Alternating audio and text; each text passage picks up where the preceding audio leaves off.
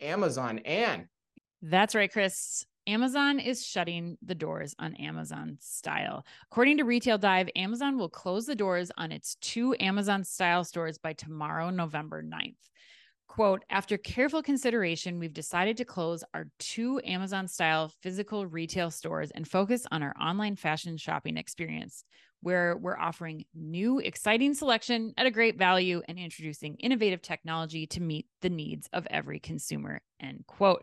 Amazon spokesperson Kristen Kish said via an email to Retail Dive. Physical retail remains an important part of our business, and we're continuing to invest in growing our grocery stores business, which expands across Amazon Fresh, Whole Foods Market, Amazon Go, and third-party partnerships, end quote. Chris, how does this news make you feel? And I got to tell you, this one saddens me. I mean, yes. this headline saddens me probably the most of any headline this year. I know. You know, in some ways I'm not surprised, but, you know, it really does. It makes me sad because on the surprise front, I'm not surprised because the experience as it was designed, you know, guide stop style, having to wait for everything to be brought out of the back, you know, that introduces friction into the average apparel shopping experience that wasn't there before. We've talked about that. Like if I'm a guy and I want to come in, just buy a basic tee, that's not something I want to have in my experience. So for that reason, we were always questioning whether this thing was doomed to fail. Right. But it's also why I'm really keen to see how they're doing Just Walk Out in apparel, you know, by way of the fan stores.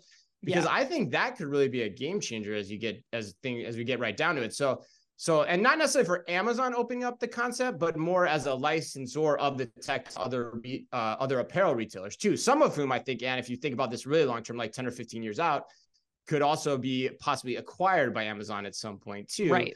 Depending on what Amazon learns from the licensing of that technology. So, but the biggest reason I'm sad, Ann, is, and I think you feel the same way, I never got to see this. I know. And the time horizon was really short on it too. Like it was like a little more than a year, maybe 2 years at best. 2 years, I think total. Yeah. I mean, the Columbus one opened probably about a year ago, but yeah, such a bummer. Yeah. So, and the California one hasn't been open that long, but like, you know, so like for me, it's like, it must really not have been working too. Because Amazon tends to let their experiments run longer than that. But hey, kudos to them at least for trying it. I think this was an experiment, unlike one we'll talk about later, that I think was worth trying. Yes. And so I always give you points for that. Yeah, I mean, I agree. I think that what I'm trying to hold on to here is that there's still hope. Like, I don't think this is the end of what we'll see from Amazon and apparel offerings in a physical setting. I think it's just a reimagination. It's doing what Amazon does best, taking this back and saying, what were the friction points here? Because there were, to your point, there were still some friction points with having to wait, you know, and that it doesn't make for the ease of a shopping experience that we're used to, especially when we're shopping apparel on Amazon, where you're just going for white 5-pack of t-shirts like that.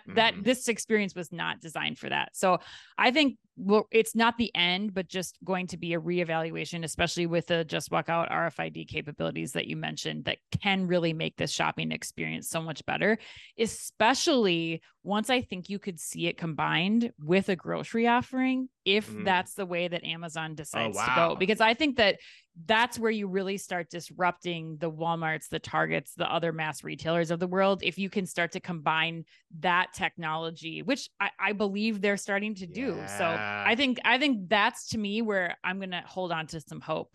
Hold on for one more day, as Wilson Phillips would say, Chris. Okay, I get that reference, Dan. I get that reference. That was in Harold and Kumar. Of course I get that, you know, but and Bridesmaids.